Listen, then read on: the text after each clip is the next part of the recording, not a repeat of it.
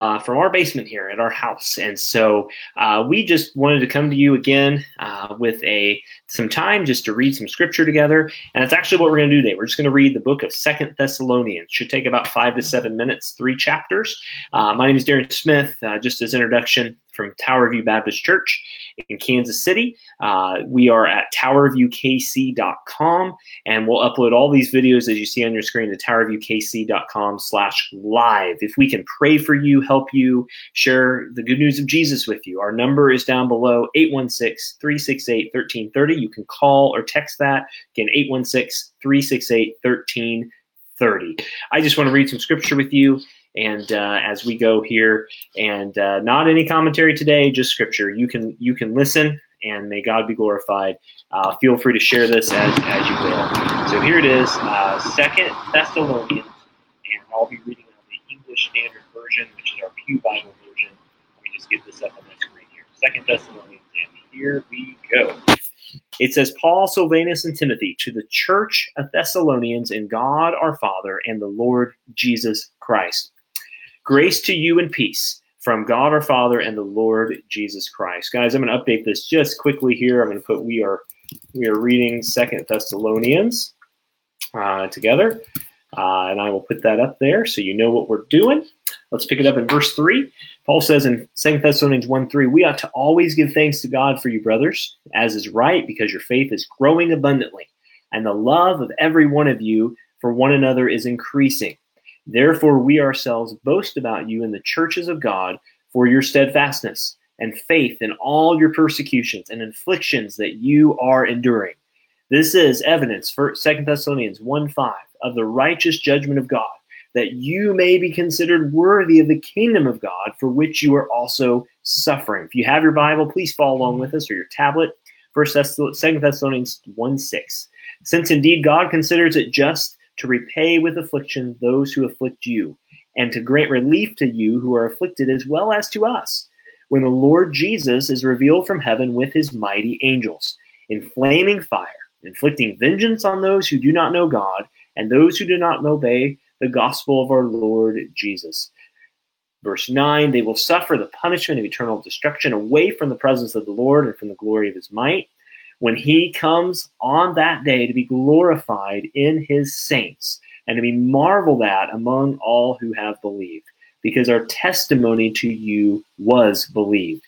To this end, we always pray for you, that our God may make you worthy of his calling, and may fulfill every resolve for good and every work of faith by his power, so that the name of our Lord Jesus Christ may be glorified in you. He's talking to all believers, and you and him, according to the grace of our Lord and of our God and Lord Jesus Christ. We're reading 2 Thessalonians, doing a daily devotional, just reading scripture in 2 Thessalonians 2 now. Yeah, the ESV. Now, concerning the coming of our Lord Jesus Christ and our being gathered together with him, we ask you, brothers, not to be quickly shaken in mind or alarmed, either by a spirit or a spoken word or a letter seeming to be from us, to the effect that the Lord and the day of the Lord has already come. Let no one deceive you in any way, for that day will not come unless the rebellion comes first, and the man of lawlessness is revealed, the son of destruction, who opposes and exalts himself against every so-called God or object of worship, so that he takes a seat in the temple of God, proclaiming himself to be God. 2 Thessalonians 2:5. Do you not remember when I was still with you, when I told you these things, and you know what is restraining him now, that may be revealed in time? For the mystery of lawlessness is already at work. Only he can now restrain it, will do so until he's out of the way. And then the lawless one will be revealed, whom the Lord Jesus will kill with the breath of his mouth and bring to nothing by the appearance of his coming. 2 Thessalonians 2:9.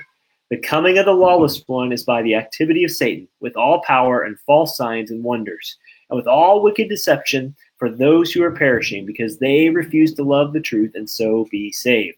Therefore, God sends them a strong delusion, so they may believe what is false, in order that they may be condemned who do not believe the truth, but had pleasure in unrighteousness.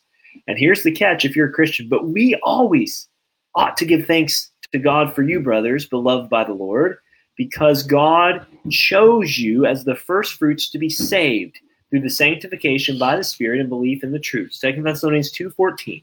To this he called you through the gospel, so that you may obtain the glory of our Lord Jesus Christ. So then, brothers, stand firm and hold to the traditions that you were taught by us, either by spoken word or by letter. Now may the Lord Jesus Christ himself and God our Father, who loved us and gave us eternal comfort and good hope through grace, comfort your hearts and establish them in every good work and every word. Last chapter, we'll pray and we'll be done. 2 Thessalonians 3:1. Finally, brothers, pray for us that the word of the Lord may speed ahead and be honored as has been happening among you, and that we may be delivered from wicked and evil men. That we may be delivered from wicked and evil men, for not all have faith. For not all have faith. And so he goes on to say here, but the Lord is faithful. 2 Thessalonians 3:3, but the Lord is faithful. He will establish you and guard you against the evil one. And we have confidence in the Lord about you, that you're doing and will do the things we've commanded. May the Lord direct your hearts to the love of God and to the steadfastness of Christ. Now we command you, brothers, in the name of our Lord Jesus Christ, to keep away from any brother who's walking in idleness and not in accord with the traditions you received. For you yourselves know how you ought to imitate us, because we were not idle when we were with you, nor did we eat anyone's bread without paying for it. But with toil and labor we worked night and day, that we might not be a burden to any of you. 2 Thessalonians 3:9, it was not because we do not have that right, but to give you in ourselves an example to imitate. For even when we are with you, we would give you this command: if anyone is not willing to work, let him not eat. For we hear that some among you walk in idleness, not busy at work, but busy bodies. Now such persons we command and encourage in the Lord Jesus to do their work quietly and to earn their own living. As for you, brothers, do not grow weary in doing good. If anyone does not obey what we say in this letter, take note of him. Have nothing to do with him, lest they be ashamed. Don't regard him as an enemy, but warn him as a brother. Now may the Lord of peace himself give you peace at all times in every way, and the Lord be with you. I, Paul, write this greeting with my own hand. This is a sign of the genuineness in every letter of mine. It is the way I write. Love how he puts that in there. The grace of our Lord Jesus Christ be with all of you. Listen, we are just doing a quick reading of Scripture. Why 2 Thessalonians? Because it was short enough to do it in the time frame I had to do this. That's part of it. But it also just confirms to us again that God is the one who establishes us. He's faithful, even when all the world is mass chaos around us, as we're seeing today. The Lord is faithful. Let's pray. Be done. Thank you for joining us if you're watching this now or later, and let's go before our Lord. Father, thank you for our time together. Thank you for the word of the Lord, Lord, that you've given us, Father, in your Scripture. We know this letter of Paul to the church at Thessalonica was written thousands of years ago to a specific audience and a specific time, but your word is timeless, Lord, because it speaks to all of us in every generation with the same authority, the same inspiration, the same inerrancy and sufficiency as we know. But Father, thank you. I pray that our hearts are established by you, the Lord of peace, especially during these times. Father, we love you. We praise you. We thank you for Jesus. We pray all this today in his name, in Jesus' name. Amen. All right, guys, thanks so much for hanging out today. Tomorrow, I haven't talked to him yet, but I think we're going to try to get Nelson and I every other day. We'll see how it goes.